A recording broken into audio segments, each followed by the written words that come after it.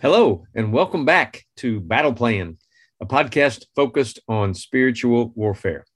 I am Steve Hemphill, and Battle Plan is an ongoing discussion of how we put our faith into action. Our website is active-faith.org. My email is stevehemphill1@me.com.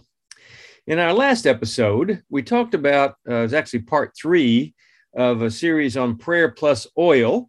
Actually, prayer plus oil is number 6 on my list of over 50 spiritual weapons. We'll be covering more of those in the future.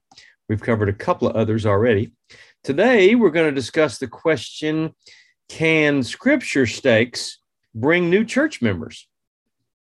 I was part of a weekend seminar a few years ago with Michael Lehan. We did a spiritual warfare weekend seminar here in the East Texas area where I live.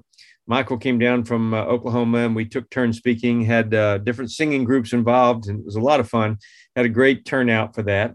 And one of the men who visited that church was a retired pastor, and he had decided to go back to working at least some of the time, at least for a smaller church, and it gave him something to do in retirement and a way to use his skills and talents he developed over the years in pastoring other churches throughout his lifetime.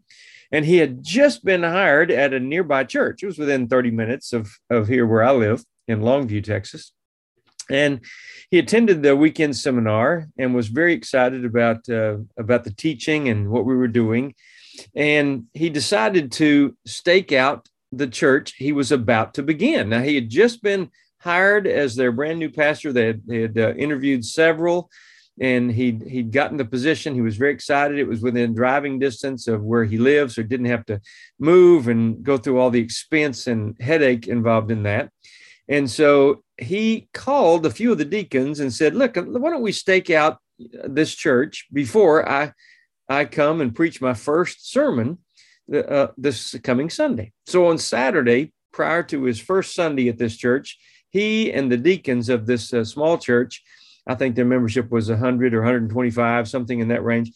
They staked the building and prayed for their facility, for their building, for the people there. And the next day, 12 people placed membership. 12 people. They'd never had 12 people place membership in one day. In fact, I've been in big churches, and it's rare for 1 or 2 or 3 or 4 people in one Sunday to play membership. 12 people in a small church. It was so obvious to them that this act of faith that they had done by staking their building and praying for God to bless their church, God had immediately come through and shown the power of his word. So in light of today's thoughts, let me suggest part of your personal battle plan might be to stake out your local church and then put on your spiritual glasses to see who places membership or moves to your area or is baptized in the weeks following that act of faith. Maybe you could pray like this as you stake your building. Lord, let this group of believers be a light for your kingdom in this area.